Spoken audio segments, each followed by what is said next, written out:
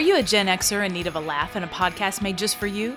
Then come hang out with me, Caroline Fardig, your host of the Wrong Side of 40 podcast. We'll talk entertainment, nostalgia, health and wellness, work, books, cool gadgets, weird news, hobbies and travel, and most importantly, how to have a good time when your body is screaming, "I'm too tired."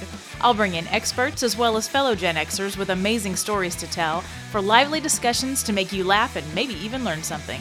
Episode 1 launches March 15th and can be found on Apple Podcasts, Spotify, and anywhere you get your podcasts.